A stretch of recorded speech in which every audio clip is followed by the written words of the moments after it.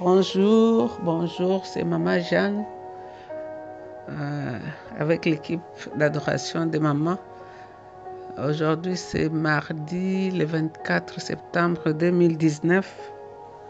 Nous continuons notre méditation dans l'épître aux Hébreux. Aujourd'hui, nous commençons le deuxième chapitre. Et je vais lire à partir du verset 1 jusqu'au verset 4. La Bible nous dit, c'est pourquoi nous devons nous attacher d'autant plus fermement aux vérités que nous avons entendues, afin de ne pas être entraînés à notre perte.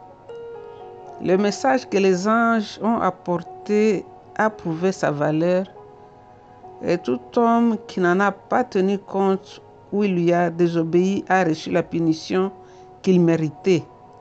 Alors, comment pourrons-nous échapper à la punition si nous négligeons un si grand salut?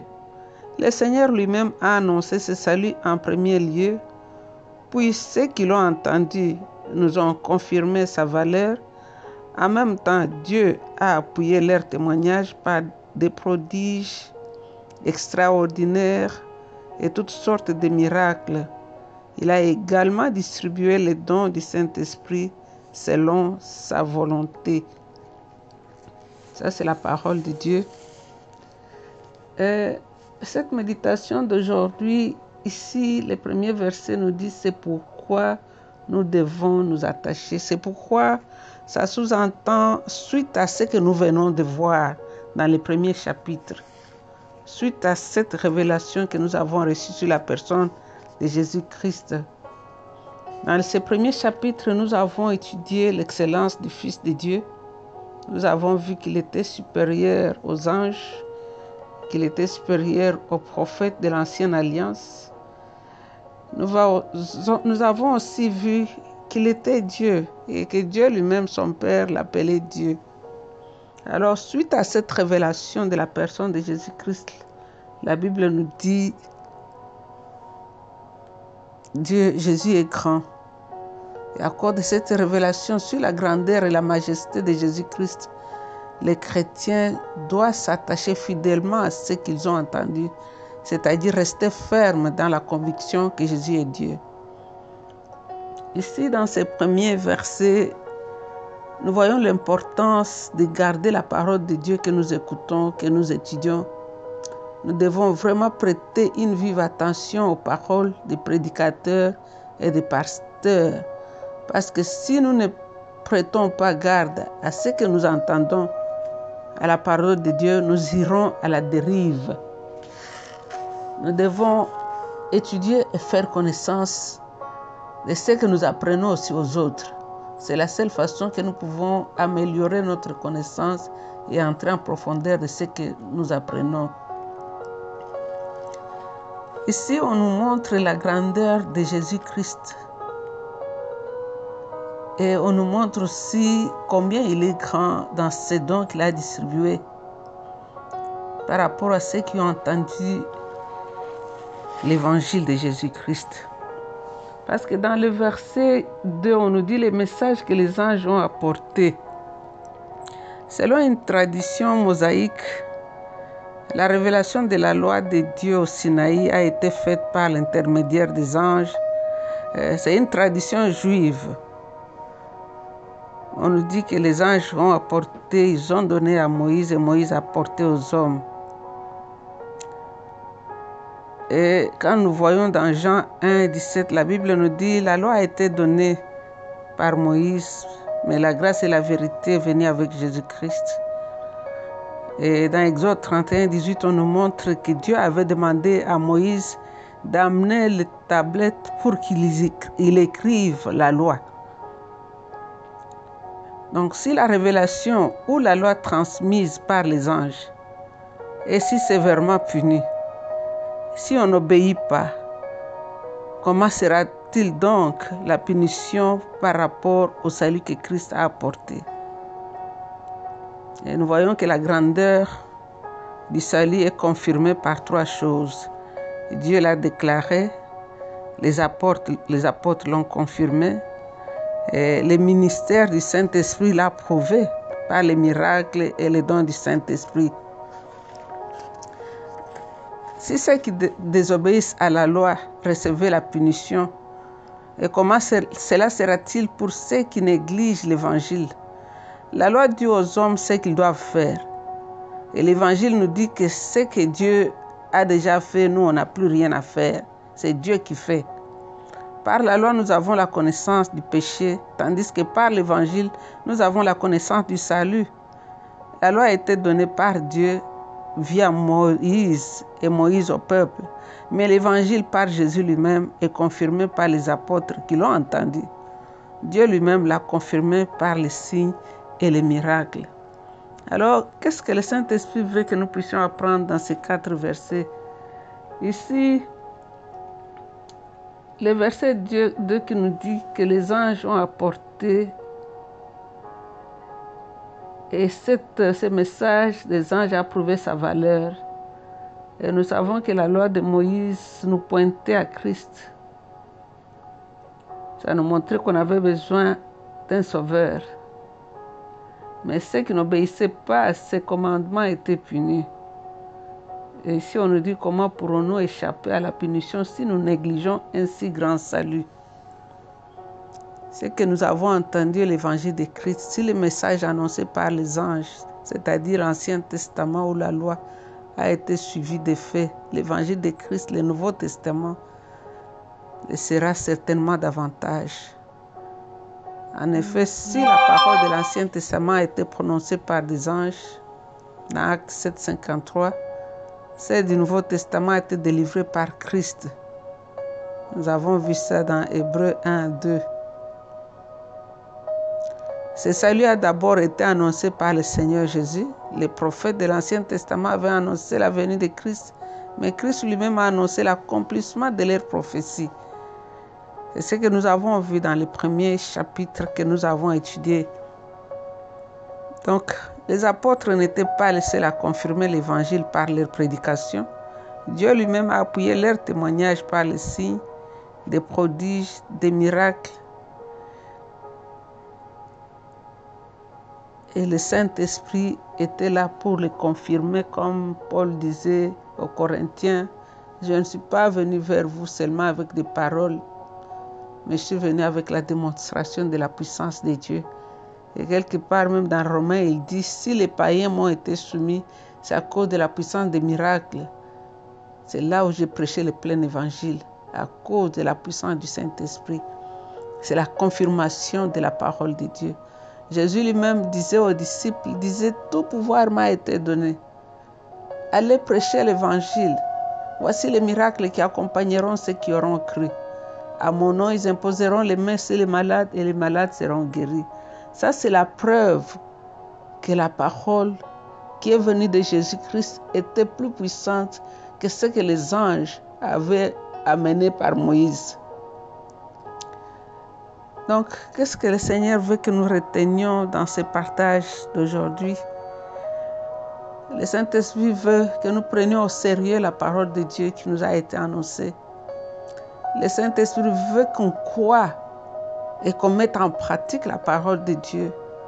Parce qu'il dit ici, si la loi qui était donnée par un homme, par les anges, par Moïse, avait des conséquences sur les personnes qui ne l'obéissaient pas, alors ceux qui rejettent l'évangile, quel sera leur sort? Je ne voudrais vraiment pas être parmi ceux qui vont tomber dans ce deuxième cas de ceux qui ont rejeté l'évangile de Jésus-Christ. Le Seigneur nous donne sa parole parce qu'il nous aime. Le Seigneur nous a choisis, nous a mis à part parce qu'il avait déjà ce plan depuis le commencement des temps. Et ce matin, il nous rappelle, il nous exhorte, il nous encourage à marcher avec la parole de Dieu, à croire dans la parole de Dieu, à mettre en pratique la parole de Dieu et à croire dans toutes les promesses qui sont dans la Bible, qu'elles sont pour toi. Si tu les prends, ces promesses au sérieux, tu l'appliques dans ta vie, toi-même tu vas voir comment Dieu marche avec sa parole. Dieu veut que nous puissions toujours revenir vers lui avec la parole. Ce matin, nous allons encore prier.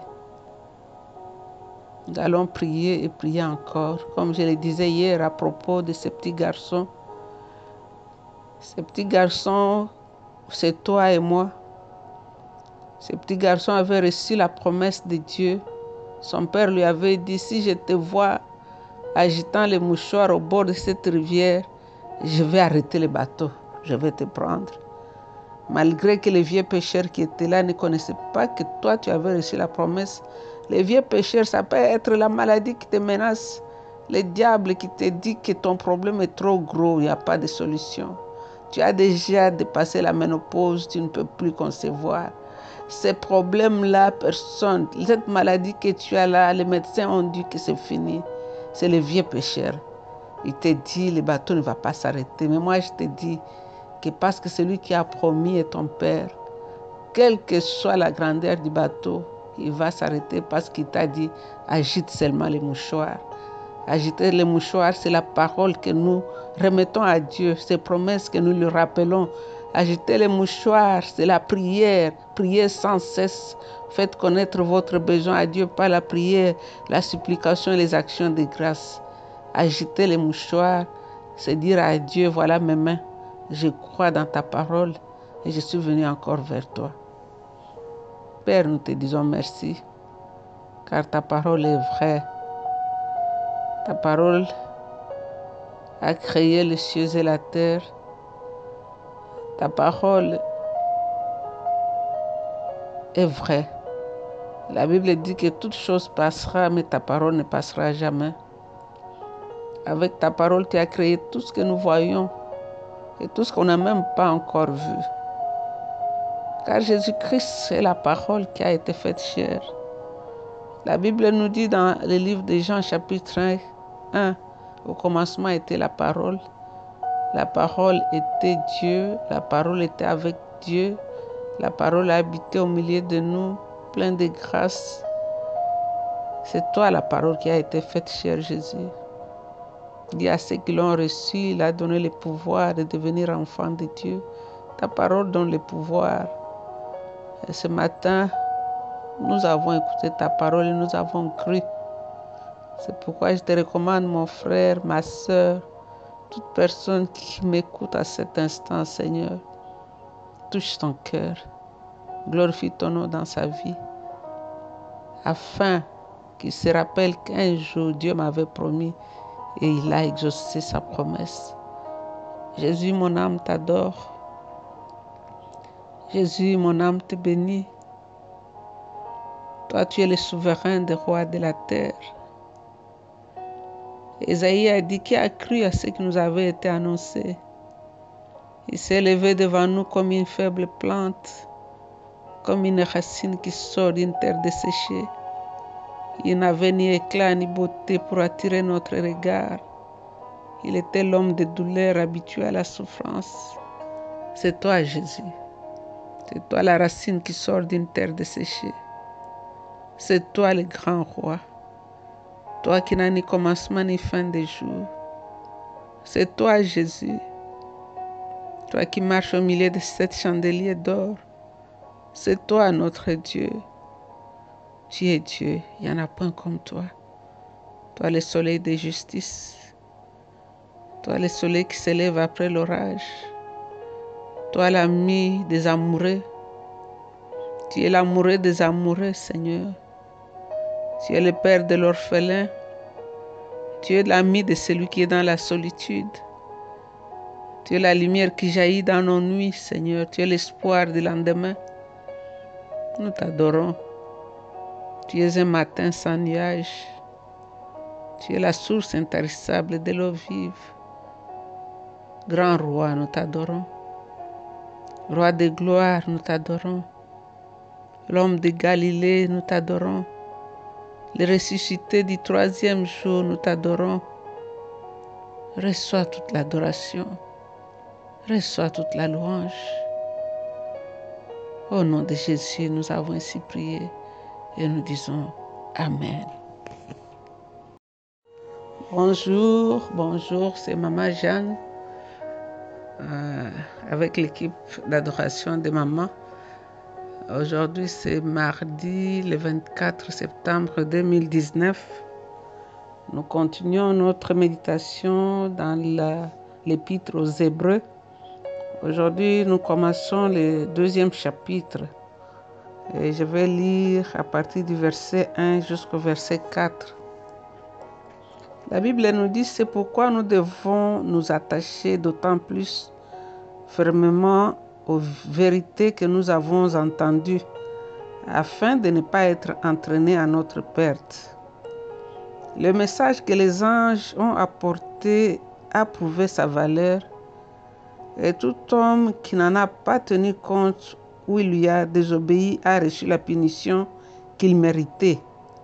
Alors, comment pourrons-nous échapper à la punition si nous négligeons un si grand salut?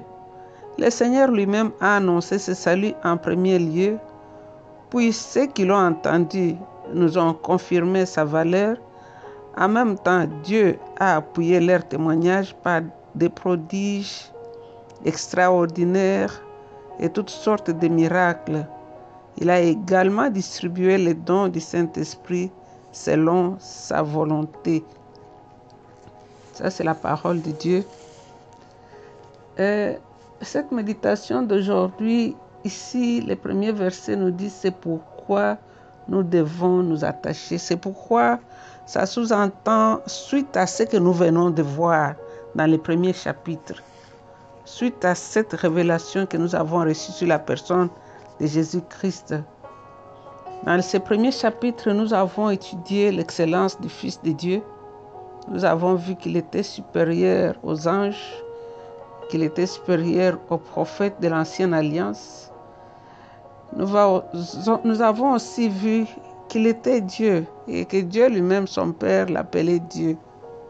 Alors, suite à cette révélation de la personne de Jésus-Christ, la Bible nous dit Jésus est grand.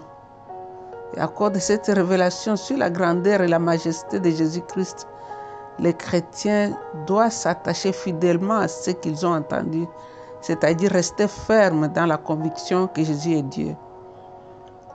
Ici, dans ces premiers versets, nous voyons l'importance de garder la parole de Dieu que nous écoutons, que nous étudions. Nous devons vraiment prêter une vive attention aux paroles des prédicateurs et des pasteurs, parce que si nous ne prêtons pas garde à ce que nous entendons, à la parole de Dieu, nous irons à la dérive. Nous devons étudier et faire connaissance de ce que nous apprenons aussi aux autres. C'est la seule façon que nous pouvons améliorer notre connaissance et entrer en profondeur de ce que nous apprenons. Ici, on nous montre la grandeur de Jésus-Christ.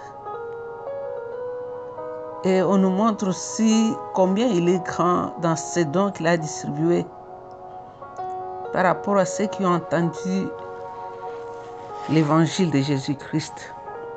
Parce que dans le verset 2, on nous dit les messages que les anges ont apportés. Selon une tradition mosaïque, la révélation de la loi de Dieu au Sinaï a été faite par l'intermédiaire des anges. C'est une tradition juive. On nous dit que les anges ont apporté, ils ont donné à Moïse et Moïse a apporté aux hommes. Et quand nous voyons dans Jean 1, 17, la Bible nous dit la loi a été donnée par Moïse, mais la grâce et la vérité venaient avec Jésus-Christ.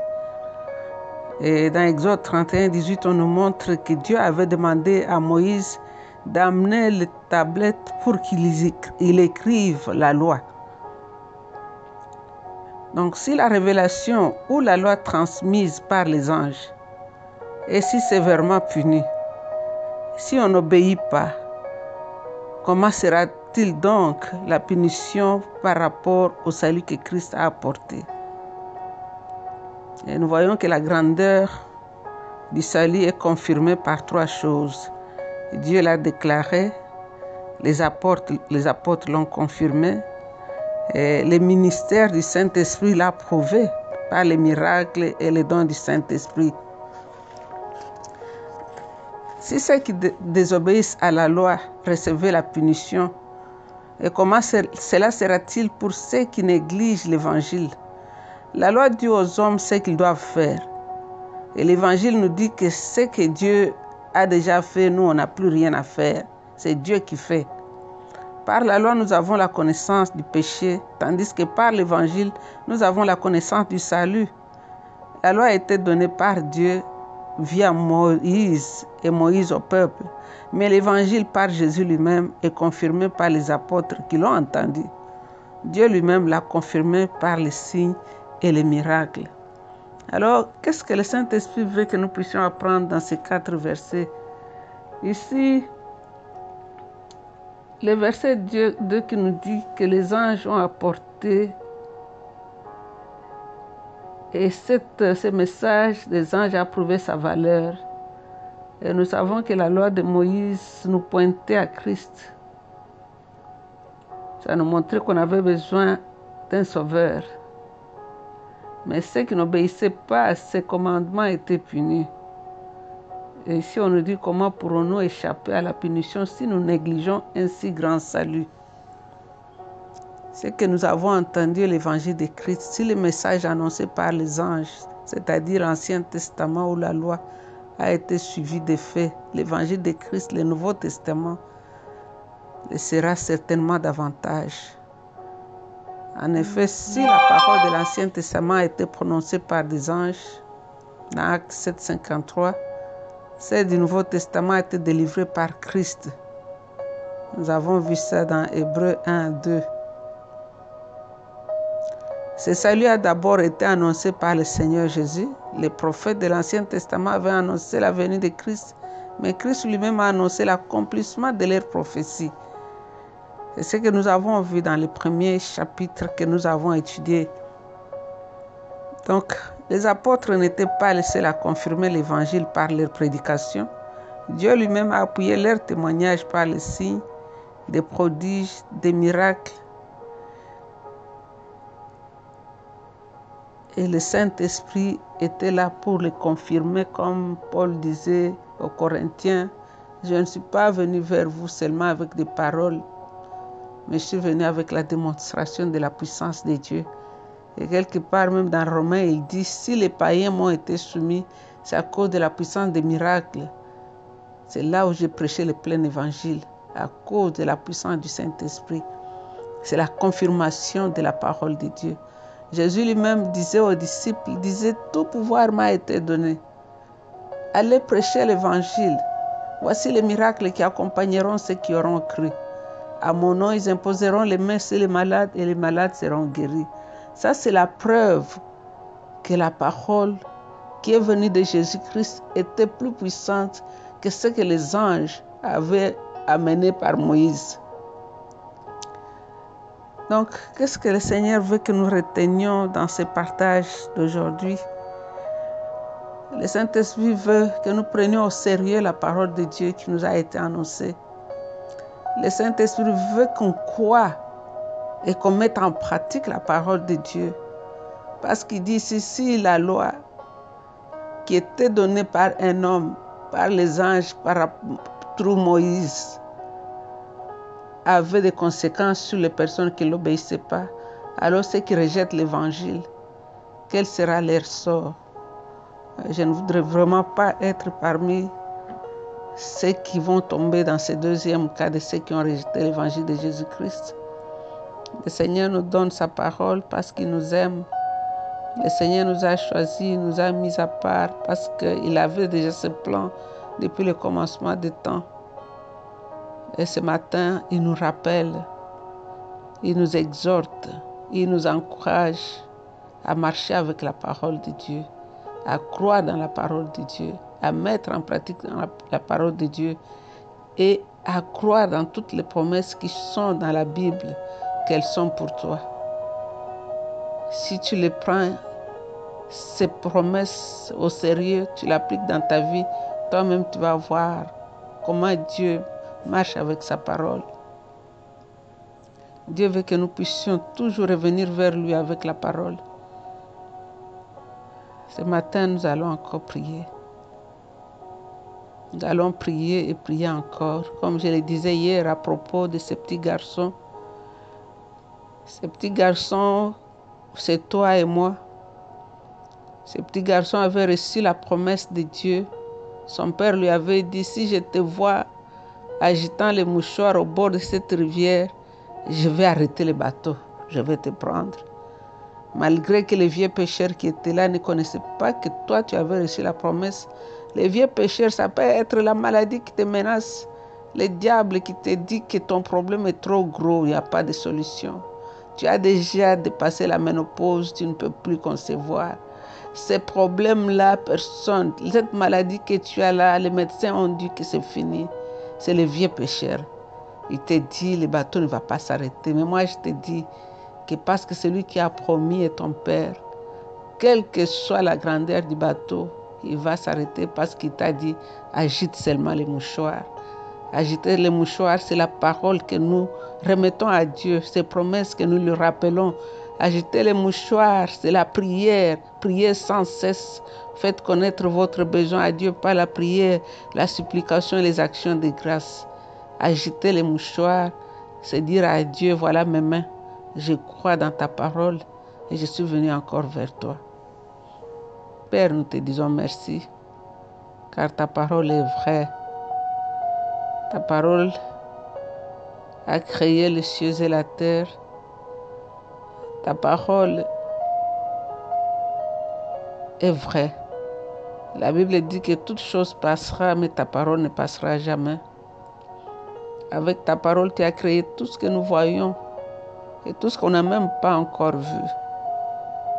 Car Jésus-Christ est la parole qui a été faite chair. La Bible nous dit dans le livre de Jean chapitre 1, au commencement était la parole.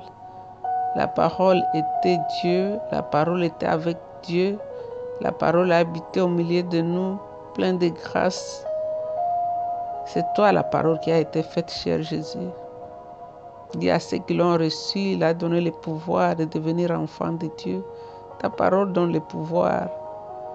Et ce matin, nous avons écouté ta parole et nous avons cru. C'est pourquoi je te recommande, mon frère, ma soeur, toute personne qui m'écoute à cet instant, Seigneur, touche ton cœur, glorifie ton nom dans sa vie, afin qu'il se rappelle qu'un jour Dieu m'avait promis et il a exaucé sa promesse. Jésus, mon âme t'adore. Jésus, mon âme te bénit. Toi, tu es le souverain des rois de la terre. Ésaïe a dit, qui a cru à ce qui nous avait été annoncé? Il s'est levé devant nous comme une faible plante, comme une racine qui sort d'une terre desséchée. Il n'avait ni éclat ni beauté pour attirer notre regard. Il était l'homme de douleur habitué à la souffrance. C'est toi, Jésus. C'est toi la racine qui sort d'une terre desséchée. C'est toi le grand roi. Toi qui n'as ni commencement ni fin de jour. C'est toi, Jésus. Toi qui marches au milieu de 7 chandeliers d'or. C'est toi, notre Dieu. Tu es Dieu, il n'y en a point comme toi. Toi, le soleil de justice. Toi, le soleil qui s'élève après l'orage. Toi, l'ami des amoureux. Tu es l'amoureux des amoureux, Seigneur. Tu es le père de l'orphelin. Tu es l'ami de celui qui est dans la solitude. Tu es la lumière qui jaillit dans nos nuits, Seigneur. Tu es l'espoir du lendemain. Nous t'adorons. Tu es un matin sans nuage. Tu es la source intarissable de l'eau vive. Grand roi, nous t'adorons. Roi de gloire, nous t'adorons. L'homme de Galilée, nous t'adorons. Le ressuscité du 3e jour, nous t'adorons. Reçois toute l'adoration. Reçois toute la louange. Au nom de Jésus, nous avons ainsi prié et nous disons Amen. Bonjour, bien-aimés dans le Seigneur. C'est Maman Jeanne. Aujourd'hui, c'est lundi, le 23 septembre 2019. Le Seigneur nous a fait grâce. Nous avons ouvert les yeux ce matin, nous avons vu les rayons du soleil qui nous ont prouvé que nous sommes encore sur la terre des vivants. Et commençant cette semaine, nous allons la commencer avec lui. C'est pourquoi élève-toi, élève-toi, élève-toi au-dessus de tout. Comme ces jeunes hommes, mets-toi au-dessus de tout. Regarde les choses comme Dieu les voit. Aie la bonne vision pour commencer cette semaine. La parole de Dieu que nous allons partager aujourd'hui, nous continuons la méditation dans les livres des Hébreux. Et ce matin, nous lirons à partir du verset 9. Je lis la Bible dans le français courant. Tu aimes ce qui est juste, tu détestes le mal. C'est pourquoi Dieu, ton Dieu, t'a consacré en versant sur ta tête l'huile de fête et t'a choisi plutôt que tes compagnons. Il a dit aussi, c'est toi, Seigneur, qui au commencement a fondé la terre et le ciel est l'œuvre de tes mains. Tout cela disparaîtra, mais toi, tu restes. Terre et ciel s'useront comme de vieux vêtements. Tu les rouleras comme un manteau et ils seront changés comme des vêtements, mais toi, tu demeures. Le même et ta vie n'a pas de fin. Dieu n'a jamais dit à l'un de ses anges, viens siéger à ma droite, jusqu'à ce que je mette tes ennemis comme un escabeau sous tes pieds. Que sont alors les anges? Ce sont tous des esprits qui servent Dieu et sont envoyés par lui pour nous apporter de l'aide à ceux qui doivent recevoir le salut. C'était la parole de Dieu. Ce matin, nous continuons cette méditation dans les livres des Hébreux. Comme nous avons dit, c'est un livre. On ne nous dit pas qui a écrit. Il y en a qui parlent de Paul, il y en a qui parlent d'un inconnu. Mais l'essentiel, c'est que c'est le Saint-Esprit qui a inspiré. Et c'est l'Esprit de Dieu qui nous parle. Si je fais un pas un peu en arrière vers le verset 8, ici il y avait eu une comparaison. Quand il dit, mais au sujet des fils, Dieu déclare, ton trône, ô Dieu, est établi pour toujours. C'est avec justice que tu gouvernes ton royaume. Et puis Dieu explique comment Jésus gouverne son royaume. Il dit, tu aimes ce qui est juste, tu détestes le mal. C'est pourquoi Dieu, ton Dieu, t'a consacré en versant sur ta tête l'huile de fête et t'as choisi plutôt que tes compagnons. Méditant sur cette parole, je me suis rappelé dans Hébreux 5, verset 7. La Bible nous dit que Jésus priait avec des cris et des larmes à celui qui pouvait le sauver de la mort. Jésus, dans sa chair, était 100% Dieu, 100% homme, comme toi et moi. Mais ici, si son Père parle de lui comme un roi de justice, quelqu'un qui a vécu dans la justice, ce n'était pas donné parce qu'il était Dieu. Il a travaillé, il a prié. Dans Hébreux 5, on nous dit, avec cris et larmes, il a prié.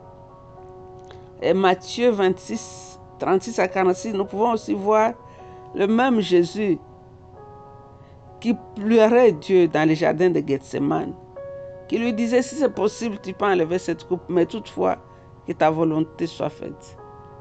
Donc, ici, ce n'était pas automatique que Jésus ait gagné ce que son Père parle de lui ici. Comme homme, comme toi et moi, Jésus a vécu une vie comme toi et moi. La Bible même nous dit qu'il a été tenté dans toutes sortes de tentations, mais il n'a pas succombé. Pourquoi? Parce que c'était un homme de prière, un homme qui faisait confiance dans son Père, un homme qui avait la crainte de Dieu. Il était 100% homme. Et le verset 10 ici, on nous dit, Dieu a dit de lui, c'est toi, Seigneur, qui au commencement a fondé la terre, et le ciel est l'œuvre de tes mains. Au commencement, je lisais aussi dans les Proverbes 8, tu peux lire de 23 au verset 30, mais c'est surtout le verset 30. Le verset 30 dit, Jésus lui-même parle de lui-même, il dit il était l'architecte quand Dieu créait toutes choses. Il dit il était là avant que toute chose commence. Avant que Dieu ne mette les fondations de la terre, il était là. Il est la sagesse de Dieu, la sagesse avec laquelle Dieu a commencé toutes choses. Quand nous voyons dans le premier livre de la Bible, le livre de Genèse, la Bible dit au commencement, Dieu créa. Le Dieu dont on parle ici, c'est Elohim. C'est Dieu au pluriel, Père, Fils et le Saint-Esprit. Dieu créa.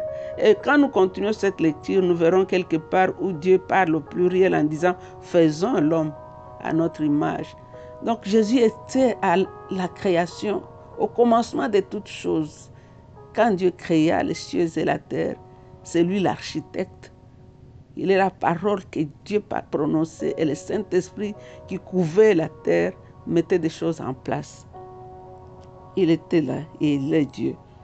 Il nous dit, c'est toi qui as au commencement a fondé la terre et le ciel et l'œuvre de tes mains.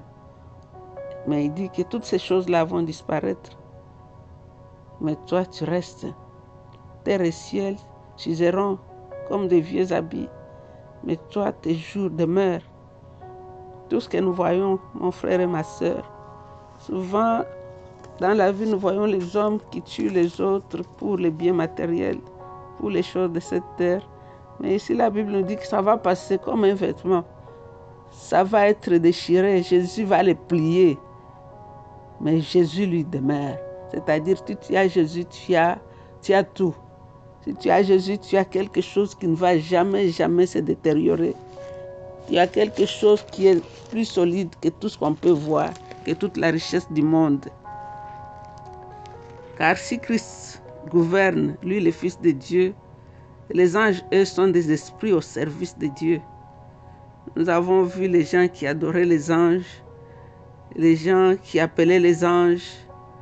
Mais dans cette parole, on nous dit que les anges sont seulement des esprits. Ils sont des esprits envoyés pour exercer un ministère en faveur de ceux qui doivent hériter du salut. Des anges qui t'accompagnent partout. Si tu regardes bien dans ta vie, tu peux voir qu'un jour, Dieu a envoyé un ange pour te secourir. Je me rappelle, j'allais inscrire ma fille dans une école où je ne connaissais même pas comment ça se présentait cette nuit-là. Tout ce que j'ai fait, c'est qu'avant d'embarquer dans le bus, j'ai demandé à une femme si elle connaissait un peu là où on partait. La femme dit, oui, c'est là où j'habite, on part. Et quand on est arrivé, il était minuit, il faisait noir, c'était dans un village, je ne savais rien de ce village. La femme me dit, viens avec moi. Tu vas passer la nuit chez moi et demain, mon enfant va aller vous laisser. Cette femme était un ange. Quand nous sommes arrivés, la femme m'a laissé sa chambre à coucher et ma fille, très tôt le matin, elle a préparé le déjeuner, elle a chauffé de l'eau et nous sommes allés. Dieu envoie ses anges pour nous secourir. Il y a beaucoup de témoignages. Les anges peuvent se présenter comme une personne qui te montre ce que tu dois faire et quelque temps après tu commences à chercher la personne, elle n'est pas là. Mais ici, quand nous continuons de voir qu'est-ce que le Seigneur nous dit ici à propos de notre Seigneur, il nous dit que Dieu n'a jamais dit à l'un de ses anges, viens siéger à ma droite jusqu'à ce que je mette tes ennemis comme un escabeau sous tes pieds. Mais quand il a présenté le Fils dans le monde, il a dit que les anges l'adorent. Ma sœur, mon frère, toi qui m'écoutes, en Jésus-Christ, nous sommes devenus des enfants de Dieu. À cause de Jésus, la séparation, les murs de séparation a été ôté. Dieu nous a adoptés, nous sommes ses véritables enfants. Jésus a vaincu. Il s'est assis à la droite de la majesté divine dans les lieux très élevés. Et la Bible nous dit, tel il est, tel nous sommes ici sur terre. Il t'a donné son esprit pour prouver que tu es un enfant de Dieu. Tu es cacheté de l'esprit de Dieu. Jésus a dit, tout pouvoir m'a été donné dans les cieux, sur la terre et sous la terre. tout pouvoir, c'est-à-dire tout pouvoir. Il n'y a aucun pouvoir qui reste que Jésus n'a pas eu. Il a tous les pouvoirs dans ses mains. Il peut toutes choses. Il peut toutes choses quand il veut. Il peut toutes choses quand il peut toutes choses. Donc ce matin, je t'encourage. Tu es un enfant de Dieu. Jésus a dit, tout pouvoir m'a été donné. Et il t'a donné ce pouvoir. Ce matin, il nous parlait en nous disant, si tu sépares de ta bouche ce qui est vil et ce qui est bien, ta bouche sera ma bouche. Le Seigneur veut que tu sépares de ta bouche ce qui est vil, parce qu'il veut utiliser ta bouche. Il veut utiliser ta bouche pour que tu déclares les choses sur ta vie, que tu déclares les choses sur ta situation, tu déclares les choses sur ta maison, tu déclares tes choses, même dans cette maladie qui te dérange, car tu as le pouvoir et ta bouche est la bouche de Dieu. Dieu t'aime. Il a un plan pour toi. Dieu t'aime et t'a choisi spécialement. C'est pourquoi ce matin, tu m'écoutes, tu entends cette parole. Je vais revenir un peu à cette histoire que j'avais racontée de ce petit garçon. Le petit garçon et le vieux pécheur. Le petit garçon avait reçu les consignes de son père. Il a dit, quand tu vas te mettre au bord de cette rivière, toi soulève seulement la main et commence à agiter les mouchoirs. Mais le vieux pécheur ne savait pas que l'enfant qui était là avait une alliance avec le capitaine qui conduisait le bateau. Et quand le petit garçon est venu, il a commencé à agiter les mouchoirs d'après les consignes de son père. Le grand bateau est venu pour stopper là où était le petit garçon. Et le petit garçon qui montait dans le bateau a regardé le vieux pêcheur. Il a dit, le capitaine est mon père. Je te dis que parce que lui qui est aux commandes est ton père, il peut arrêter le bateau sur un océan rien que pour toi. Car c'est lui qui commande toutes choses. Continue à agiter ton mouchoir. Il t'a dit par la prière et la supplication, pose ton problème. Continue à agiter ton mouchoir. Soulève ta main, agite ton mouchoir. Ton père, qui est le capitaine de ce bateau, viendra pour stopper le bateau là, rien qu'à cause de toi. Si tu étais seulement la seule personne sur la terre, Dieu allait déchirer le ciel comme il a fait et Jésus allait venir pour te sauver. Tu es connu de Dieu. Tu as un nom. Jésus t'aime. Ce matin, nous allons prier. Nous allons rendre grâce à ce grand roi, ce Dieu de gloire. Il est revêtu de gloire comme de vêtements. Il marche au milieu de cet chandelier d'or. Quand il s'élève, ses ennemis se dispersent. Il n'a ni commencement ni fin de jour. Et ce matin, la Bible nous dit que les cieux et la terre passeront. Il va les plier comme un vieux vêtement. Mais lui, ses jours demeurent. Il est le soleil et le vent. C'est lui le soleil qui brille dans tes nuits. Il est le lit de la vallée. Dans ta vallée la plus profonde où tu te trouves. Il est celui qui pousse dans la vallée. Il n'a pas été planté, mais c'est Dieu lui-même qui l'arrose. Il est la rose de Saron. Il est un jardin de Dieu. Ce matin, nous allons l'adorer, car il est Dieu.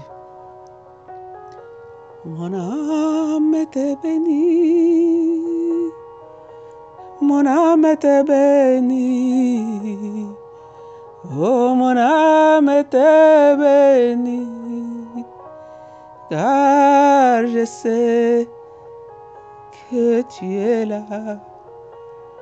Mon âme te bénit, oh mon âme te bénit, mon âme te bénit, mon âme te bénit, car je sais que tu es là. Yahweh, tu es là. Elohim El Adonai, nous t'élevons. Jésus, nous t'adorons, Seigneur. Oh, tu es Dieu, il n'y a point de Dieu comme toi. Tu es Seigneur, le roi des rois. Jésus est ton nom. Jésus est ton nom. Jésus est ton nom. Jésus est ton nom. Tu es le roi des rois. Tu es le pain de vie. Jésus, nous t'élevons, nous t'adorons, Seigneur. Oh, tu es la manne cachée. Tu es le chemin de la vie. Tu es le commencement et la fin, Seigneur. Mon âme t'est bénie. Oh, mon âme t'est bénie, Seigneur. Mon âme t'est bénie. Ngale wa banjalo badinanga Yesu Nzambie. Ngale wa banjalo badinanga Yesu Nzambie. Nchenda nka chijakwile. Mtoto wanke shagalo mbora bena meji mulaba manyi nkubikila. Wewe chenda nka chijakwile. Ngasuika china nkelenda ngakasuka kuchimina waja. Yesu mkaba mkwata bya munde mkalengwa banjalo bajinanga. Odinza mikakwena mkwabwe liwa kubikila wa kusamu na mulunda. Ndishinda dyantunga mlongwe. Odi maicho shabibola mlaba. Yesu anzambi butoka wa shekina. Nyakubikili chinkula nkula. Mon âme t'est bénie. Oh, mon âme t'est bénie. Mon âme t'est bénie. Car je sais que tu es là. Oh, tu es là. Tu es là, Jésus. Tu m'as dit, je ne t'abandonnerai jamais. Je ne te délaisserai jamais. Tu es mon Dieu, le roi de gloire. Jésus, nous t'élevons, nous t'adorons. Tu es le roi des rois. Oh Jésus, nous t'élevons. Jésus, nous t'adorons. Reçois la gloire. Reçois l'honneur. Toi, le soleil qui s'élève après l'orage. Tu es le soleil qui luit dans nos nuits. Tu es l'homme de bien, le prophète puissant en acte et en parole. C'est toi la verge d'Aaron. C'est toi l'étoile qui sort de Jacob. C'est toi la grande montagne où nous allons tirer notre secours. Tu es Dieu. Que ton nom soit loué. Amen. Bonjour bien-aimés dans le Seigneur, c'est Maman Jeanne. Aujourd'hui c'est lundi le 23 septembre 2019. Le Seigneur nous a fait grâce. Nous avons ouvert les yeux ce matin, nous avons vu les rayons du soleil qui nous ont prouvé que nous sommes encore sur la terre des vivants. Et commençant cette semaine, nous allons la commencer avec lui. C'est pourquoi élève-toi, élève-toi, élève-toi au-dessus de tout. Comme ce jeune homme, mets-toi au-dessus de tout. Regarde les choses comme Dieu les voit. Et la bonne vision pour commencer cette semaine. La parole de Dieu que nous allons partager aujourd'hui, nous continuons la méditation dans les livres des Hébreux. Et ce matin, nous lirons à partir du verset 9. Je lis la Bible dans le français courant. Tu aimes ce qui est juste, tu détestes le mal. C'est pourquoi Dieu, ton Dieu, t'a consacré en versant sur ta tête l'huile de fête et t'a choisi plutôt que tes compagnons. Il a dit aussi, c'est toi, Seigneur, qui au commencement a fondé la terre, et le ciel est l'œuvre de tes mains. Tout cela disparaîtra, mais toi, tu restes. Terre et ciel s'useront comme de vieux vêtements. Tu les rouleras comme un manteau, et ils seront changés comme des vêtements, mais toi, tu demeures. Le même et ta vie n'a pas de fin. Dieu n'a jamais dit à l'un de ses anges, viens siéger à ma droite, jusqu'à ce que je mette tes ennemis comme un escabeau sous tes pieds. Que sont alors les anges? Ce sont tous des esprits qui servent Dieu et sont envoyés par lui pour nous apporter de l'aide à ceux qui doivent recevoir le salut. C'était la parole de Dieu. Ce matin, nous continuons cette méditation dans le livre des Hébreux. Comme nous avons dit, c'est un livre. On ne nous dit pas qui a écrit. Il y en a qui parlent de Paul, il y en a qui parlent d'un inconnu. Mais l'essentiel, c'est que c'est le Saint-Esprit qui a inspiré. Et c'est l'Esprit de Dieu qui nous parle. Si je fais un pas un peu en arrière vers le verset 8, ici, il y avait eu une comparaison. Quand il dit, mais au sujet des fils, Dieu déclare, ton trône, ô Dieu, est établi pour toujours. C'est avec justice que tu gouvernes ton royaume. Et puis Dieu explique comment Jésus gouverne son royaume. Il dit, tu aimes ce qui est juste, tu détestes le mal. C'est pourquoi Dieu, ton Dieu, t'a consacré en versant sur ta tête l'huile de fête et t'a choisi plutôt que tes compagnons. Méditant sur cette parole, je me suis rappelé dans Hébreux 5, verset 7. La Bible nous dit que Jésus priait avec des cris et des larmes à celui qui pouvait le sauver de la mort. Jésus, dans sa chair, était 100% Dieu, 100% homme, comme toi et moi. Mais ici, si son Père parle de lui comme un roi de justice, quelqu'un qui a vécu dans la justice, ce n'était pas donné parce qu'il était Dieu. Il a travaillé, il a prié. Dans Hébreux 5, on nous dit, avec cris et larmes, il a prié. Et Matthieu 26, 36 à 46, nous pouvons aussi voir le même Jésus qui pleurait Dieu dans le jardin de Gethsemane, qui lui disait, si c'est possible, tu peux enlever cette coupe, mais toutefois, que ta volonté soit faite. Donc, ici, ce n'était pas automatique que Jésus ait gagné ce que son Père parle de lui ici.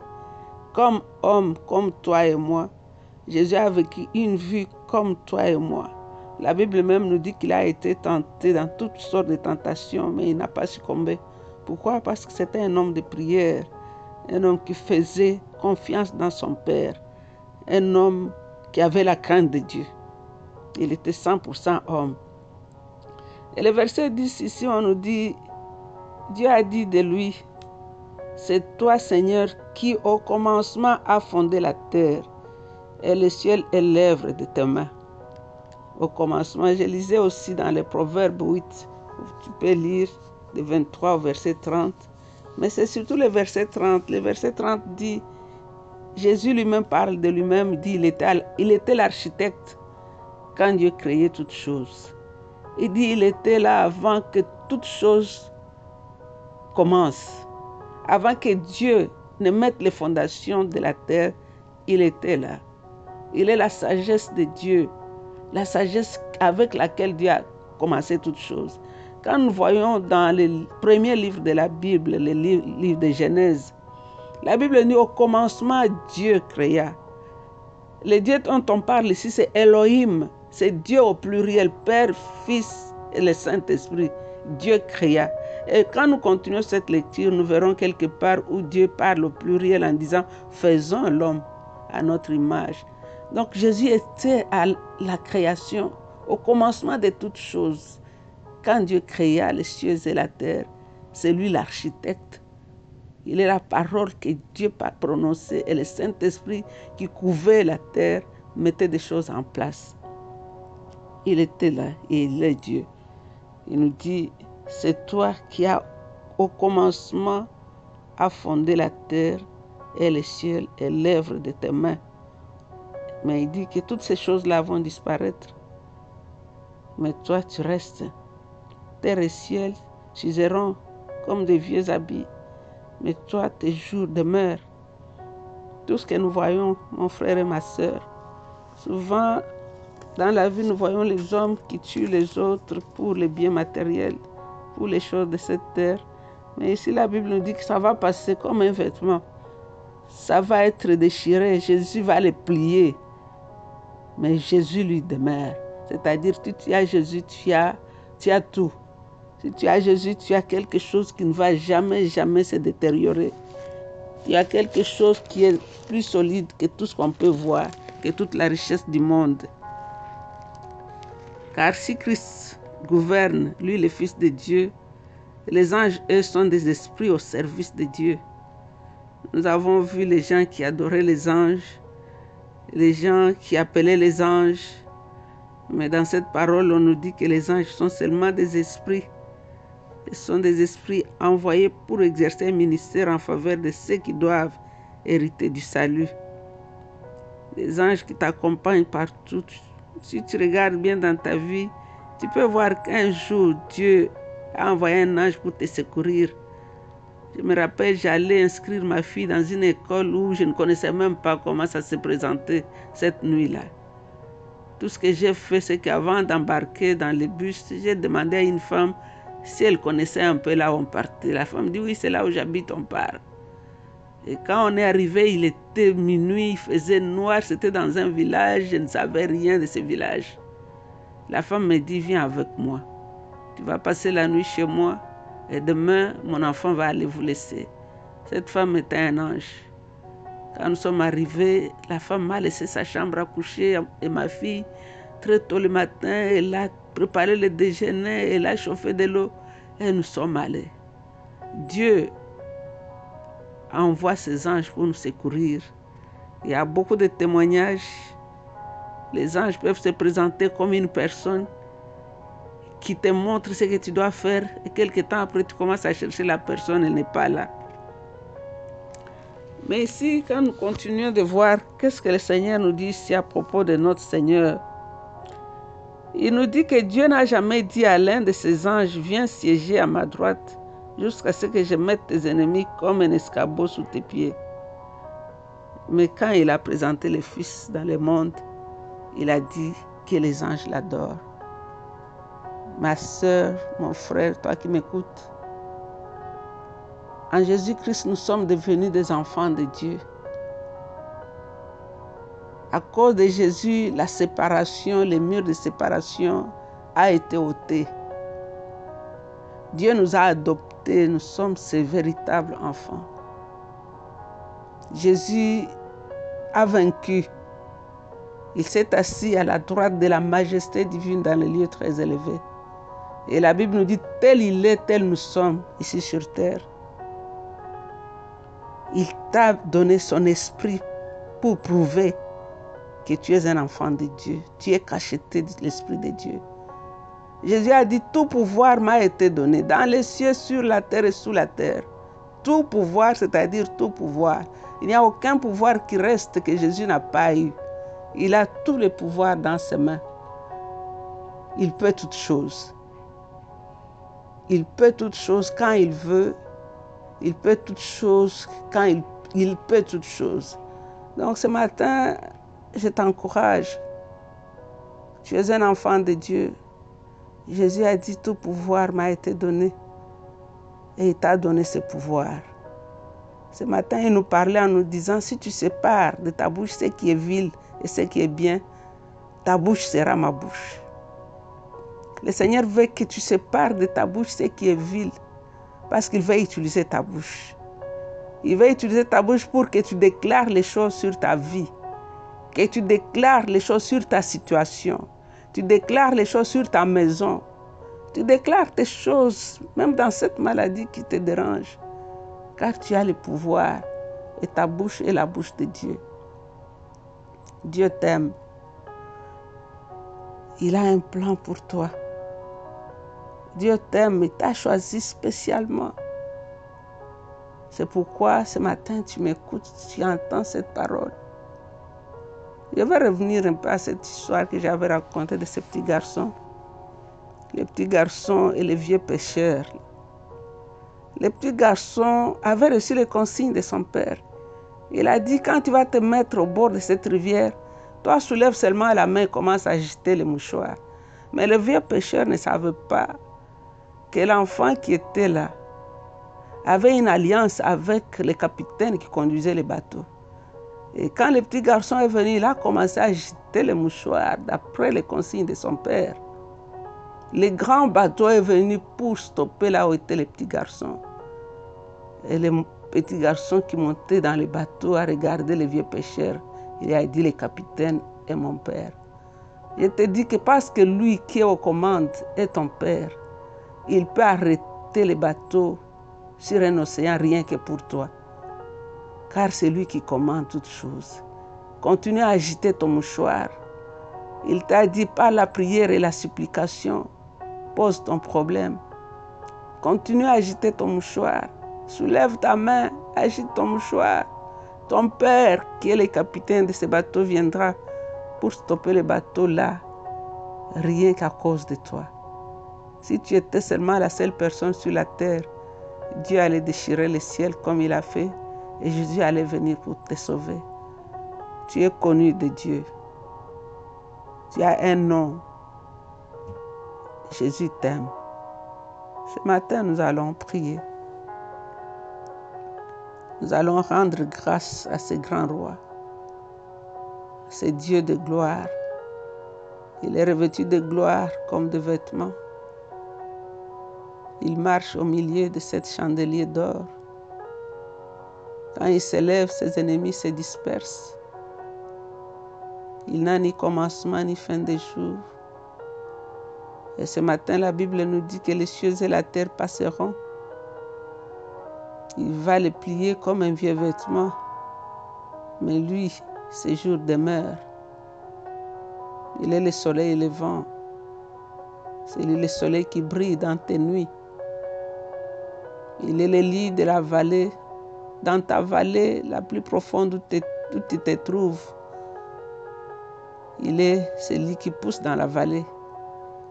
Il n'a pas été planté, mais c'est Dieu lui-même qui l'arrose. Il est la rose de Saron. Il est un jardin de Dieu.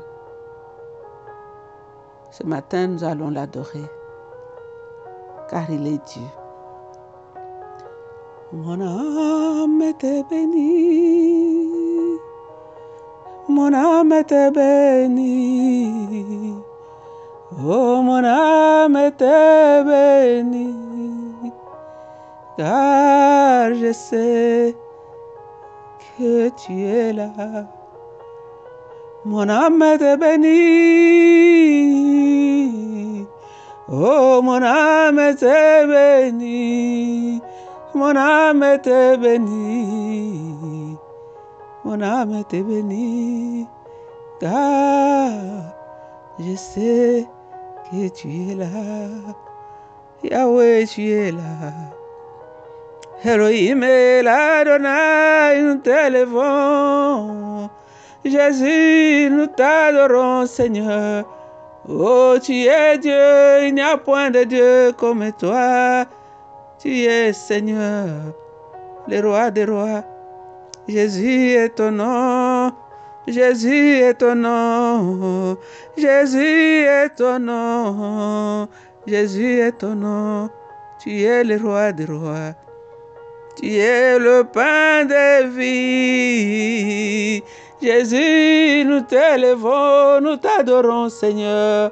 Oh, tu es la manne cachée. Tu es le chemin de la vie. Tu es le commencement et la fin, Seigneur. Mon âme te bénit. Oh, mon âme te bénit, Seigneur. Mon âme te bénit. Ngale wa banjalo badinanga Yesu anzambie. Ngale wa banjalo badinanga Yesu anzambie. Nchendanka echijakwile mtoto ankesho akalombola bena meshi mulaba manye nkubikila wewe chendanga chijakwile ngasuyika chinankelenda ngakasuka kuti mina waja yesu mkaba mkwata bya munde mkalengwa banjalo bajinanga odinzami kakwena mkwabwe liwakubikila wakusamu na mulunda ndichinda dyantunga mlongwe odi maichosha bibola mulaba yesu anzami butoka washekina ngakubikili chinkula mona amete beni oh mona amete beni mona amete beni car je sais que tu es là oh tu es là Jésus. Tu m'as dit je ne t'abandonnerai jamais, je ne te délaisserai jamais. Tu es mon Dieu, le roi de gloire. Jésus, nous t'élèvons, nous t'adorons. Tu es le roi des rois. Oh Jésus, nous t'élèvons. Jésus, nous t'adorons. Reçois la gloire. Reçois l'honneur. Toi, le soleil qui s'élève après l'orage. Tu es le soleil qui luit dans nos nuits. Tu es l'homme de bien, le prophète puissant en acte et en parole. C'est toi la verge d'Aaron. C'est toi l'étoile qui sort de Jacob. C'est toi la grande montagne où nous allons tirer notre secours. Tu es Dieu. Que ton nom soit loué. Amen. Bonjour, c'est jeudi 26 septembre 2019. C'est encore Maman Jeanne. Nous sommes tous des Jaël et vous et moi. Nous avons quelque chose. Nous avons le lait de la parole. Nous avons la couverture chaude. Nous avons un marteau. Nous pouvons donner la paix à une nation, à une famille, à une maison. Ce matin, nous allons continuer notre méditation dans l'Épître aux Hébreux. Nous lirons à partir du verset 9 jusqu'à la fin. Je vais lire dans la version français courant. Mais nous constatons ceci. Jésus a été rendu pour un peu de temps inférieur aux anges, afin que par la grâce de Dieu, il meure pour tous les hommes. Et nous le voyons maintenant couronné de gloire et d'honneur à cause de la mort qu'il a soufferte. En effet, il convenait que Dieu, qui crée et maintient toutes choses, rende Jésus parfait au travers de la souffrance, afin d'amener beaucoup de fils à participer à sa gloire. Car Jésus est celui qui les conduit au salut. Jésus qui purifie les hommes de leurs péchés, et ceux qui sont purifiés ont tous le même Père. C'est pourquoi Jésus n'a pas honte de les appeler ses frères. Il déclare en effet, « Ô Dieu, je parlerai de toi à mes frères, je te glorifierai devant toute l'assemblée. » Il dit aussi, « Je mettrai ma confiance en Dieu et encore, me voici avec les enfants que Dieu m'a donnés. Puisque les enfants, comme il les appelle, sont de chair et de sang, Jésus lui-même est devenu comme eux et a participé à leur nature humaine. Il a fait afin de détruire par sa mort le diable qui détient la puissance de la mort et de délivrer ainsi ceux qui étaient comme des esclaves durant toute leur vie à cause de leur peur de la mort. Car ce n'est certes pas aux anges qu'il vient en aide, mais c'est aux descendants d'Abraham. C'est pourquoi il devait devenir en tout semblable à ses frères, afin d'être leur grand maître, grand prêtre, fidèle et plein de bonté dans son service devant Dieu, pour que les péchés du peuple soient pardonnés. Et maintenant, il peut venir en aide à ceux qui sont tentés parce qu'il a été tenté lui-même et qu'il a souffert. C'était la parole de Dieu. Nous allons voir qu'est-ce que le Saint-Esprit veut nous enseigner à travers cette parole.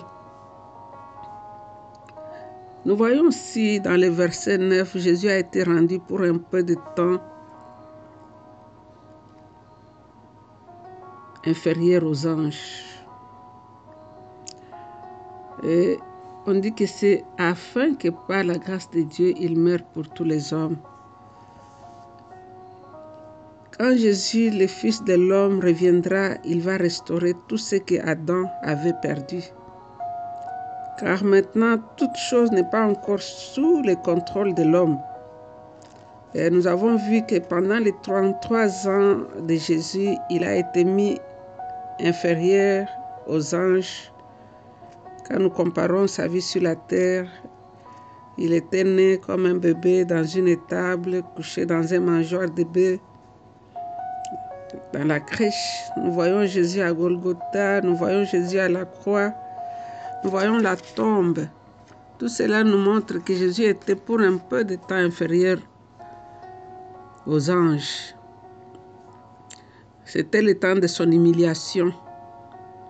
Mais la croix l'a conduit au trône. La Bible dit, nous les voyons couronnés de gloire. Jésus est mort à notre place. Comme homme, il devait mourir. Jésus ne pouvait pas mourir, mais il devait mourir. C'est pour mourir qu'il est venu.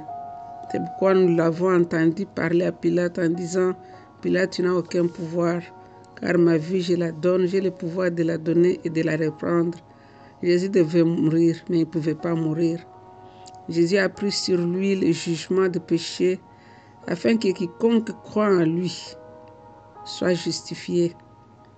Dans le verset 10, nous voyons la Bible qui nous dit ici, en effet, il convenait que Dieu, qui crée et maintient toutes choses, rende juste, parfait au travers de la souffrance.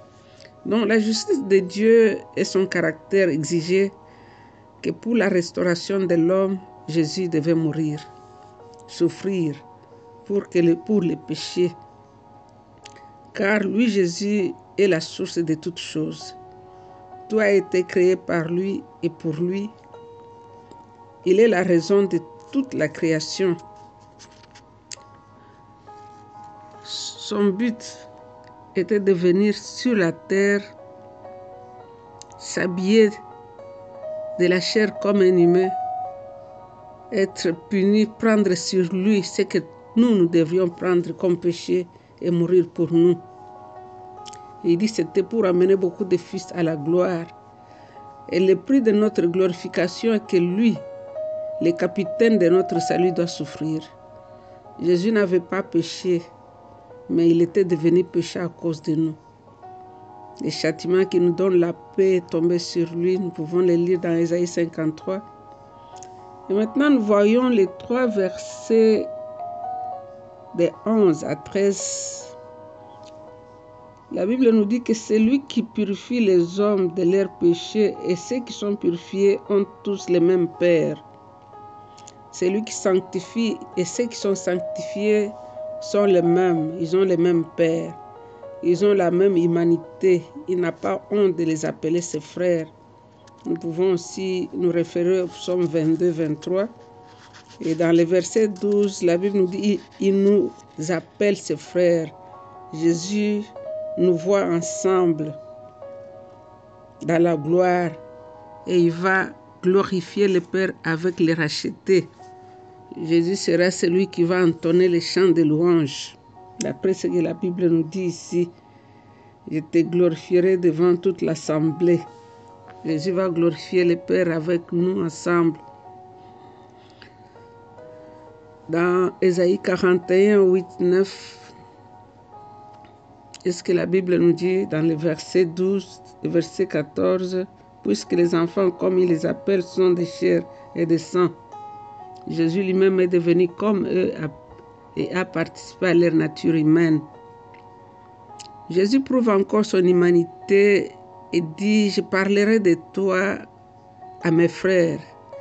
Il nous reconnaît comme étant ses frères et avons le même Père. Il nous promet de nous aider. Et dans Ésaïe 8, 18, nous pouvons aussi lire cela. Le verset 14 nous montre les bénéfices que nous avons quand nous considérons Jésus comme le Fils de l'homme. Par sa mort, il a détruit le diable. Il nous a délivrés de la peur de la mort. Christ nous a amené l'immortalité. Nous avons la vie éternelle. Nous pouvons aussi nous référer à Timothée, 2 Timothée 1, verset 10. Jésus vient toujours à notre secours. Dans Ésaïe 41, verset 8 à 9, il dit « Je viens t'aider ». Jésus dit « Je viens t'aider ». Ne promène pas les regards inquiets, je vais t'aider. Donc ici, il vient toujours à notre secours. Ce n'est pas au secours des anges, mais à nous, la semence d'Abraham. Dans le verset 17, il dit c'est pourquoi il devait devenir en tout semblable à nous, c'est-à-dire émotionnellement. Jésus a eu l'émotion, nous l'avons vu pleurer devant la tombe de Lazare. Jésus, dans l'affection, nous l'avons vu arrêter le cortège de la mort et l'histoire de la veuve de Naïn. Jésus a eu faim, nous l'avons vu devant les figuiers qu'il a maudits. Jésus était fatigué, dormait dans la barque de quelqu'un. Mais Jésus, semblable à l'homme, était tenté dans toutes les tentations, mais Jésus n'a pas commis les péchés. Mais il était miséricordieux, il était fidèle.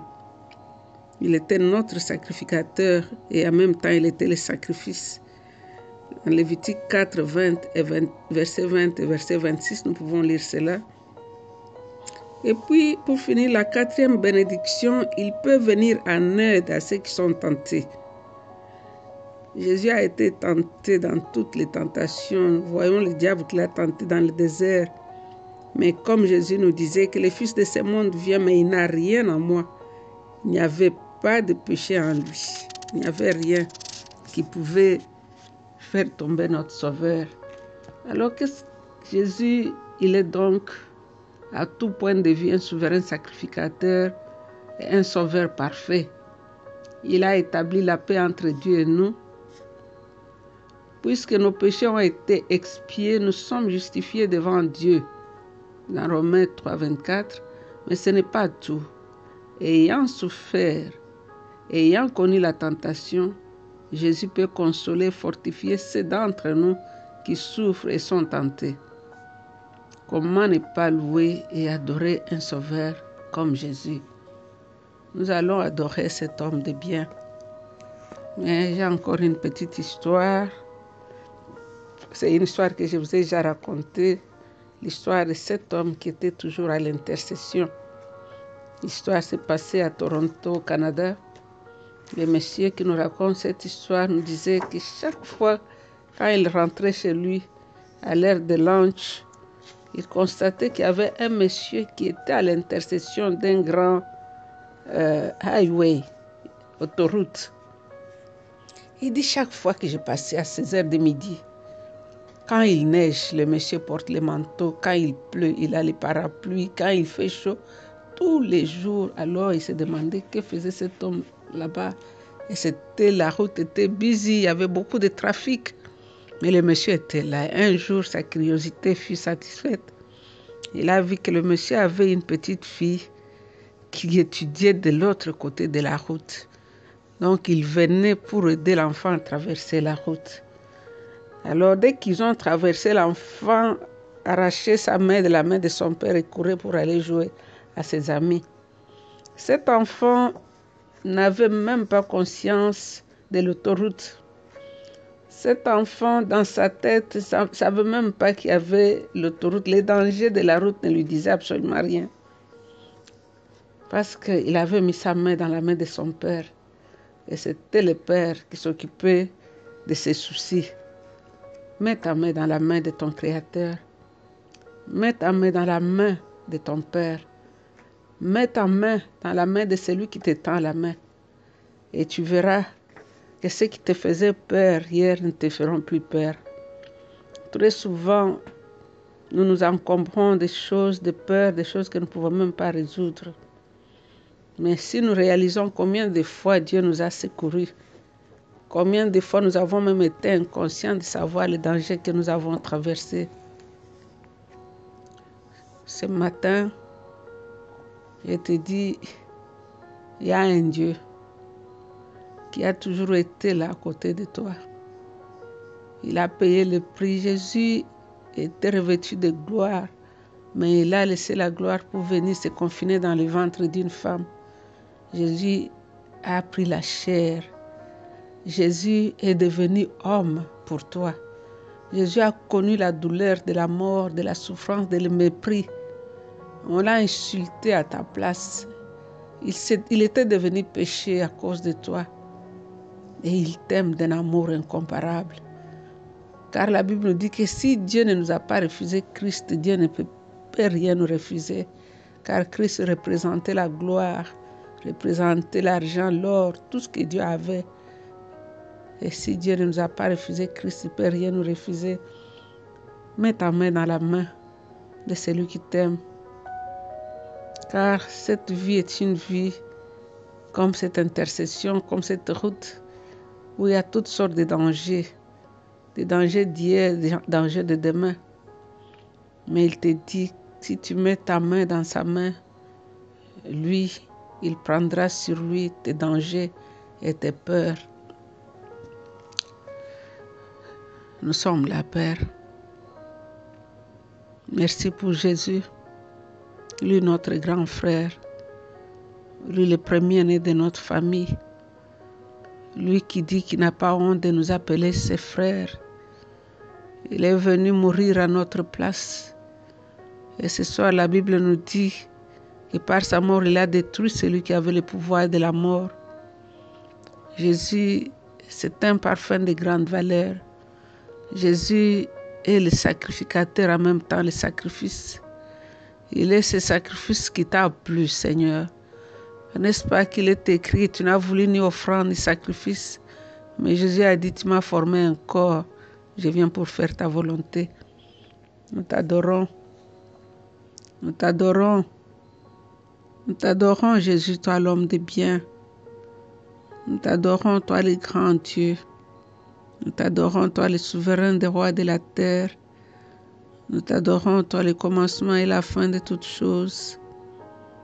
Nous t'adorons, Seigneur. Je te recommande mon frère. Je te recommande ma sœur.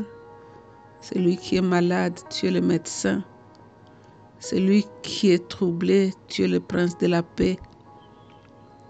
Celui qui ne comprend même pas ce qui lui arrive, tu es la solution. Seigneur, toi, tu as la clé. Quand tu ouvres, personne ne peut fermer. Et quand tu fermes, personne ne peut ouvrir.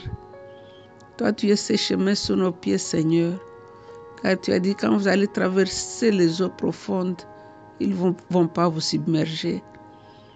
Papa, je te recommande, Seigneur, tous les cœurs brisés, tous ceux qui pleurent et qui se demandent, Seigneur, qui ne savent plus où mettre la tête. Je prie que tu les consoles, Seigneur. Que cette paix qui dépasse tout entendement les visite ce matin. Seigneur, que tu remettes encore le sourire dans la bouche de celui qui ne pouvait plus rire. Car tu as dit, je vais essuyer toutes les larmes. Tu as dit, je vais t'aider. Tu as dit, je vais te soutenir. C'est toi le soutien des faibles. C'est toi l'ami de deux amis, deux disciples qui allaient à Emmaüs, Seigneur. Ils marchaient sur les routes de découragement. Ils rentraient dans leur village. Ils n'avaient plus d'espoir. Ils se disaient, notre maître est mort. Mais ils ne savaient pas que la troisième personne qui était avec eux, c'était le consolateur des affligés. Car ils ont dit que notre cœur brûlait quand ils nous parlaient. C'est toi la quatrième personne dans la fournaise ardente. Nous t'adorons, Seigneur. Car quand toi tu es avec nous, le feu ne peut pas nous brûler. Merci encore. Merci notre roi. Merci Père. Au nom de Jésus, nous disons Amen. Bonjour bien-aimés dans le Seigneur. Aujourd'hui, c'est vendredi que nous appelons vendredi spécial, car vendredi, c'est un jour différent. Comme les Américains disent, thank God, it is Friday. C'est vendredi, c'est la fin de la semaine, c'est le début du week-end.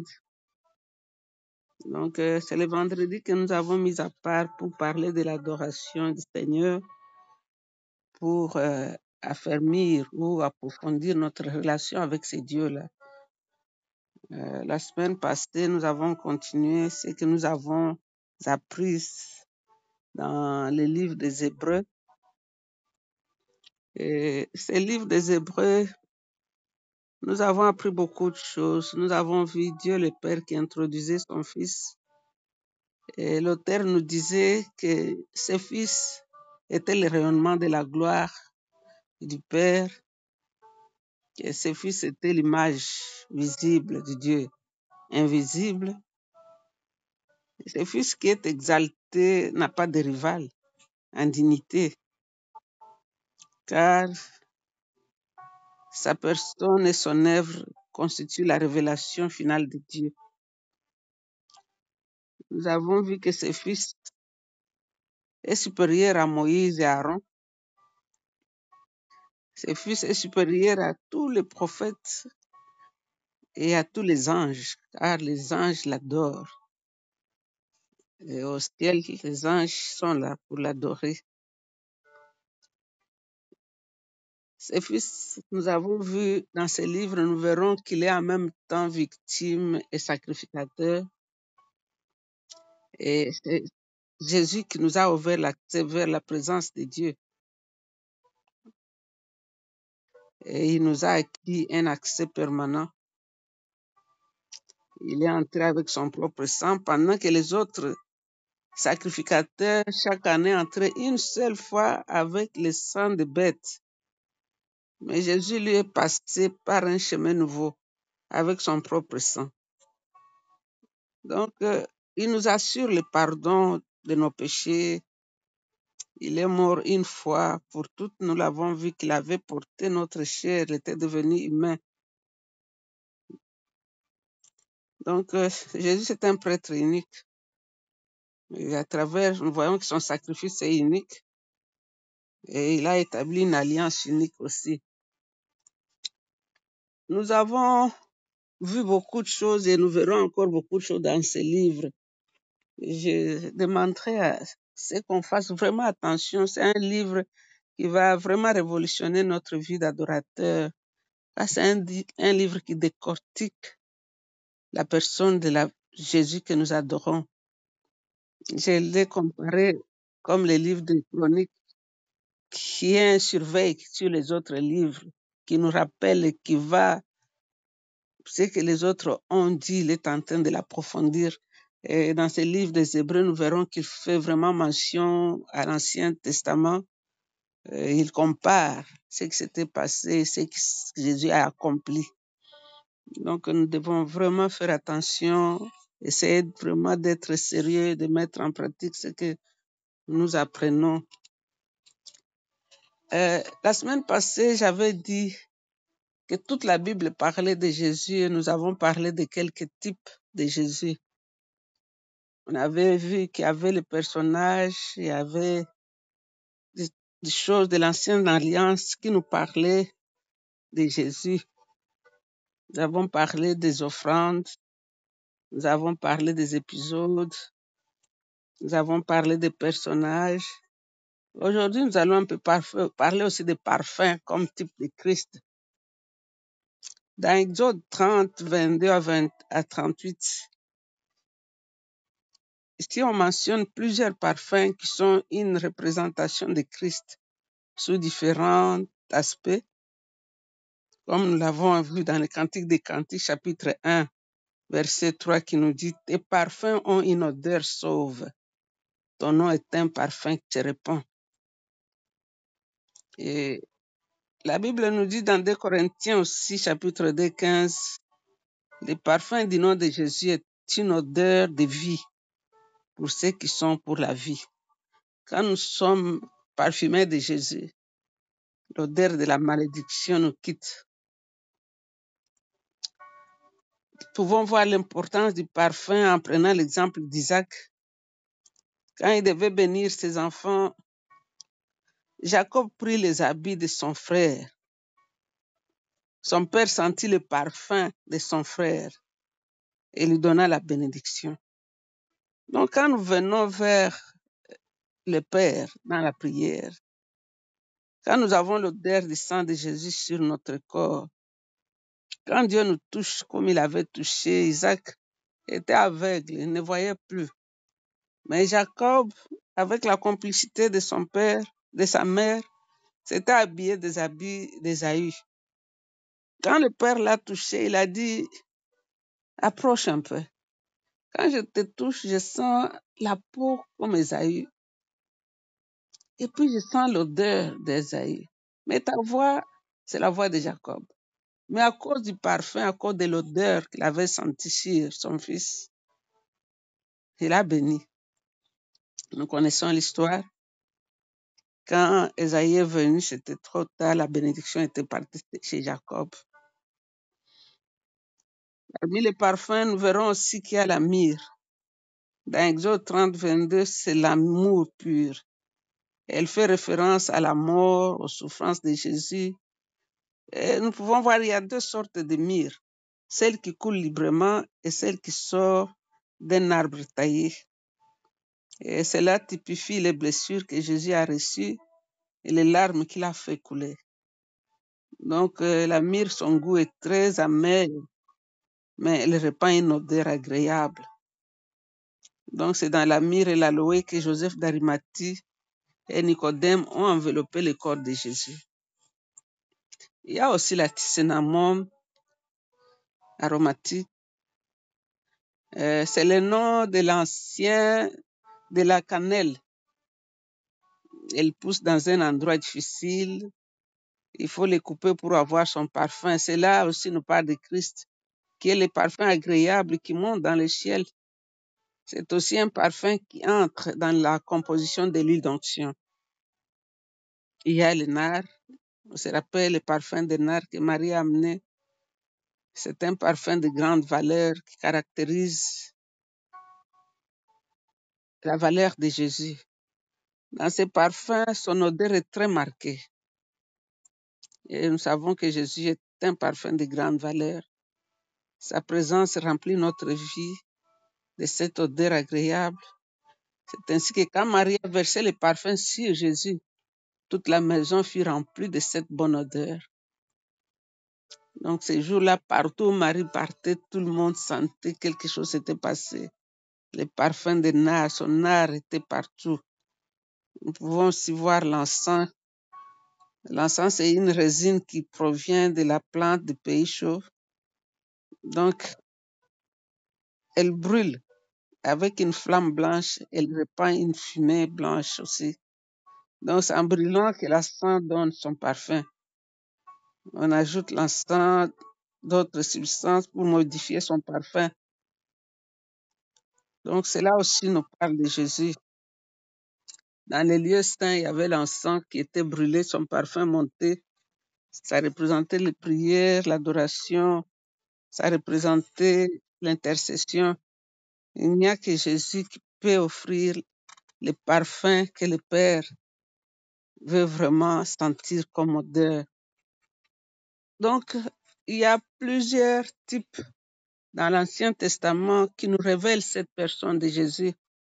Comme Jésus lui-même disait à la femme samaritaine, vous adorez ce que vous ne connaissez pas. Il faut le connaître pour mieux l'adorer. Quand Jésus a posé la question à ses disciples, qu'est-ce que les hommes là dehors disent que moi je suis? Ils ont donné plusieurs réponses. Ils ont dit, tu es le prophète. Ils ont dit, tu es celui-là, tu es ce... Mais quand il a regardé à ces gens, ces hommes qui étaient là avec lui des années, et qu'il leur a posé la question, et vous, qui dites-vous que je suis? Et c'est Pierre qui a donné la bonne réponse. Et Jésus lui a dit, Pierre, c'est pas le sang et la chair, mais c'est la révélation qui est venue de mon Père. Car mon Père t'a fait entrer dans notre secret. Car maintenant tu connais qui je suis, que je suis le Messie. Tu deviens une pierre de révélation. Et sur cette révélation, je vais fonder l'Église. L'Église de Christ doit être fondée sur la révélation de qui Jésus est. Car dans la révélation, c'est là où on entre dans les secrets de Dieu. Car il n'y a personne qui peut connaître Jésus si le Père ne lui a pas ouvert les yeux pour le connaître. Il a dit, c'est mon Père qui t'a révélé. Et car mon Père t'a révélé, alors tu deviens une pierre. Nous devons apprendre à le connaître. Nous devons parler de Jésus, nous devons chanter Jésus, mais nous devons chercher à connaître cet homme-là. Aujourd'hui, nous entendons dans nos églises, dans nos chants, quelqu'un peut se lever, prêcher toute une prédication de 45 minutes, le nom de Jésus n'est même pas mentionné. Il y a toutes sortes de chansons que les gens chantent où le nom de Jésus n'est même pas mentionné. Mais ce qui fait la puissance dans la chanson, dans la prédication, c'est le nom de Jésus. Tu peux crier tous les autres noms que tu veux. L'ennemi va te regarder, ne sera même pas inquiété. Car le seul nom qui a été donné, c'est le nom de Jésus. Nous pouvons appeler tous les autres noms. Nous appelons El Shaddai, nous appelons Elohim, nous appelons Jéhovah. Ce ne sont que des attributs. Mais le vrai nom a été donné, c'est Jésus. Nous devons crier le nom de Jésus. C'est le nom que le Père entend, car c'est le nom qu'il a donné. Il a dit à la mention du nom de Jésus, tout genou doit fléchir et toute langue doit confesser que Jésus est Seigneur. Dans tout l'Ancien Testament, Dieu n'avait jamais donné son nom. Quand Moïse lui a demandé, il a dit, mon nom est je suis. Quand Manoah, le père de Samson, lui a demandé le nom, il a dit, mon nom est merveilleux. Quand Jacob a lutté toute la nuit avec ce personnage, il a dit, donne-moi ton nom. Il lui a dit, pourquoi tu veux mon nom? Il est merveilleux, il a béni, il est parti. C'est seulement quand l'ange s'est présenté à Marie et qu'il a dit, la sainte chose qui naîtra sera appelée Fils de Dieu. Il a donné le nom de Jésus. Donc, Jésus est Dieu. Ramenons Jésus dans nos chants et nous verrons la différence. Ramenons Jésus dans nos prières et nous verrons la différence. Ramenons Jésus dans nos prédications et il prendra de la valeur. Qu'on parle de Jésus-Christ de Nazareth. Il est le commencement et il est la fin de toutes choses. Il est l'homme de bien. C'est lui le prophète puissant en acte et en parole. Donc ce matin, nous allons encore adorer ce Jésus-là. Nous allons adorer cet homme qui dit, tu n'as voulu ni sacrifice ni offrande, mais tu m'as formé un corps. Je viens, ô Dieu, pour faire ta volonté. Jésus, il est la fusion du divin et de l'humain. Jésus, il est la jonction du ciel et de la terre. Jésus, il est le point de repère de nos datations. On dit un tel avant Jésus, un tel après Jésus. Jésus est Dieu.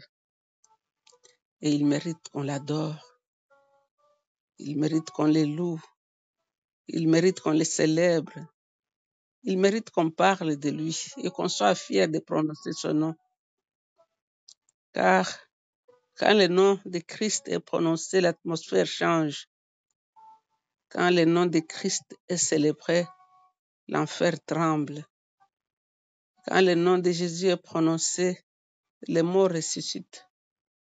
Quand Simeon a pris le bébé Jésus dans ses mains, il a dit, mes yeux ont vu le salut d'Israël.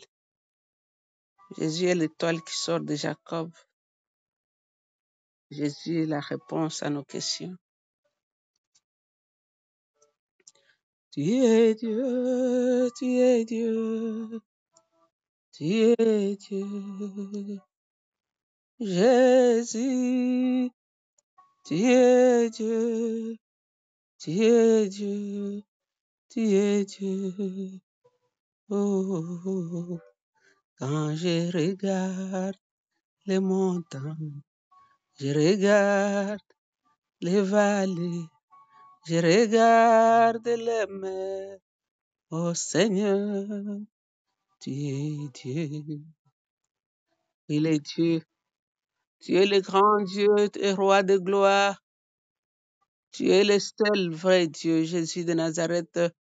Quand nous regardons les montagnes et les vallées, quand nous regardons les océans et les mers, Seigneur, nous disons que tu es Dieu. La Bible dit que toutes ces choses vont passer. Le ciel, la terre, ça va passer. Tu vas les plier comme un vieux vêtement. Mais toi, tes jours demeurent. Le soleil même est dans ta main. Tu les roules comme une bille de verre. Tu mesures les extrémités de la terre avec tes doigts. Qui est semblable à toi, Seigneur? Tu es celui qui est au contrôle et tu as le dernier mot. Les rois de la terre peuvent se soulever. Ils peuvent prendre des décisions. Mais c'est ta décision qui est finale. Car toi, tu es le maître des temps et des circonstances.